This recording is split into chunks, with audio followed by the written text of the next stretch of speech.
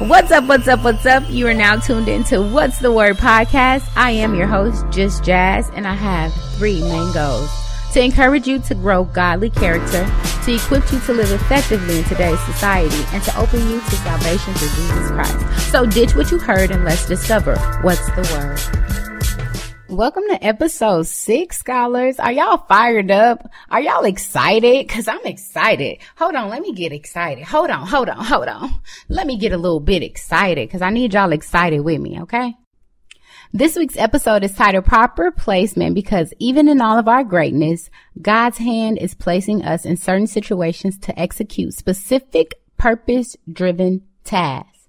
So are you in place? Let me say it louder for the people in back. Are you in place?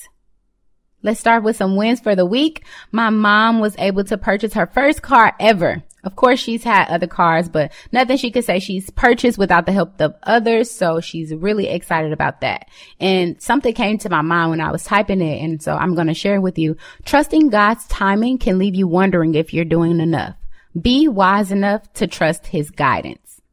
I don't know who needed that, but I know somebody did. So amen. I hope it blessed you. Let's jump into the episode.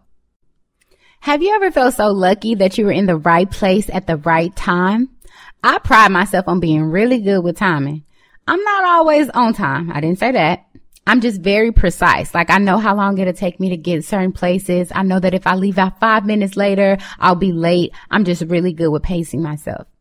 Sometimes I have to thank God for having the best timing.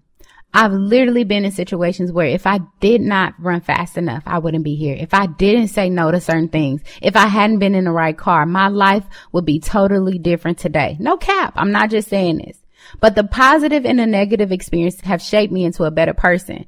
Trust. The struggle was real because many times, more than I like to admit, I find myself out of place. In today's episode, we'll be dissecting the life of Mordecai. And if you want to read in scripture about Mordecai's life, his story is told throughout the book of Esther. Today, I want to encourage you to know that God is using the situations you face each day to weave a pattern of godliness into your character. So let me set up the scene. The setting is in Persia, Susa to be exact, and this is where the king is living. And so the first wave of Israelites have already returned to Jerusalem with Zerubbabel, but we still have some Israelites who are still in Persia who haven't made that commitment. Scripture tells us that Mordecai's family was deported to Babylon, where he was likely to have been born. However, he was a Jew through and through. He held an official position that kept him around the palace. So in layman's term, he was an outsider, but on the inside. Mordecai was an eligible bachelor, that is, until his aunt and uncle dies, and he steps up to the plate to take care of his cousin Esther. Mordecai had a soft spot in his heart because his parents were also dead. So instead of just, air quote, knowing what her situation felt like, Mordecai stepped in to be the change he wanted to see. One thing I don't like hearing people say when someone is going through something rough is, I went through it, and look at me, I'm fine. I don't like this idea because in my head, I think of hurt people. So you're not really fine and you don't want to help out someone, but I don't understand because I'm not saying to bail out everyone. Some people's decisions have definitely led them in the situations that they are in. But some people, life has just handed lemons. And if you have a lemon squeezer, help someone out. Nothing, and I mean nothing that we go through is by random. It's not by chance. So understand that you were there to unlook that situation, and it's so similar to you because you are needed to be the change you want to see. Don't sit back. Don't fold your hand. Step up to the plate. This was only the first of Mordecai's challenges.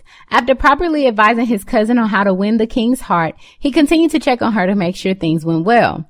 One day, he overheard 2 of the king's officers plotting to kill him and shared this information with his cousin, the queen, which in turn saved the king's life.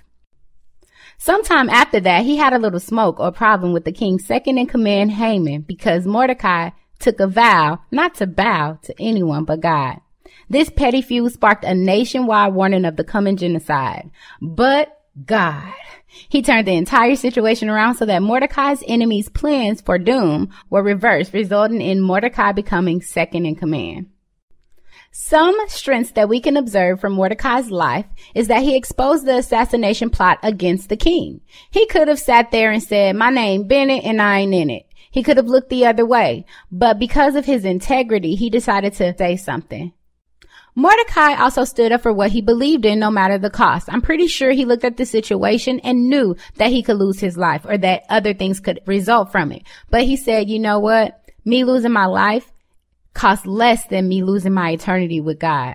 Me saying no to this thing today means so much more for my future, for my kids' future. I don't know what that thing is for you, but you need to make the decision today to no longer allow that thing to control you. Mordecai was also compassionate about the needs of others. When he got into this petty beef, he could have said, you know what, I'm going to skip town and left Susa. But he decided to take stand for the lives that his decisions affected. Our small decisions and our big decisions don't just affect us. Who would have thought that this small little argument would have led to the entire population on warning to be wiped out? Someone in your life needs you to get more serious about your decision making because your decisions are affecting them as well. We need to make more selfless decisions. Some lessons we can learn from his life is that the rewards for doing what's right may not always come instantaneously, but they are always guaranteed by God. God isn't a microwave kind of God. For a moment, just imagine how differently your pot roast would taste if you prepared it in the microwave instead of letting the juices flow and marinate in a slow cooking crock pot. There's no better timing than God's perfect timing. In the society we live in now, instant gratification is what's up. If I have to wait on it, it means it's not working. If I have to wait on it, maybe I need to go and get it myself. If I have to wait on it, maybe I didn't do something right. The reality is, if you're looking for a reward for doing good, that is your reward, that you are able to do good. Period, poo. And I'm just sitting here like, what more than eternal life could you want? At that point, you're doing too much. Mordecai's life also teaches us that we can trust God to weave together the events of our life for our best, even if we can't see the overall goal. I'm pretty sure when he decided to take in his cousin, he didn't know that in turn he would save the entire Jewish population. Scripture reminds us in Romans 8:28 that all things work together for the good of those who love God. I'm okay with waiting because I know I'm properly placed. Mordecai's life also reminds us that the opportunities we have are more important than the ones we wish we had. I'm sure Mordecai wanted a more popular position in the palace, but he took what he could get and he didn't throw a fit. And he made sure that he made a difference where he was. You might want a bigger house. You might want a better job. You might want a better spouse. Make the best out of what you have right now. The opportunities you have right now, someone else is praying for them. Mordecai was a real stand-up guy. He did what needed to be done for Esther, the king, and the Jews without wanting any recognition. He didn't find himself in the best of situations, but he always made the best of them.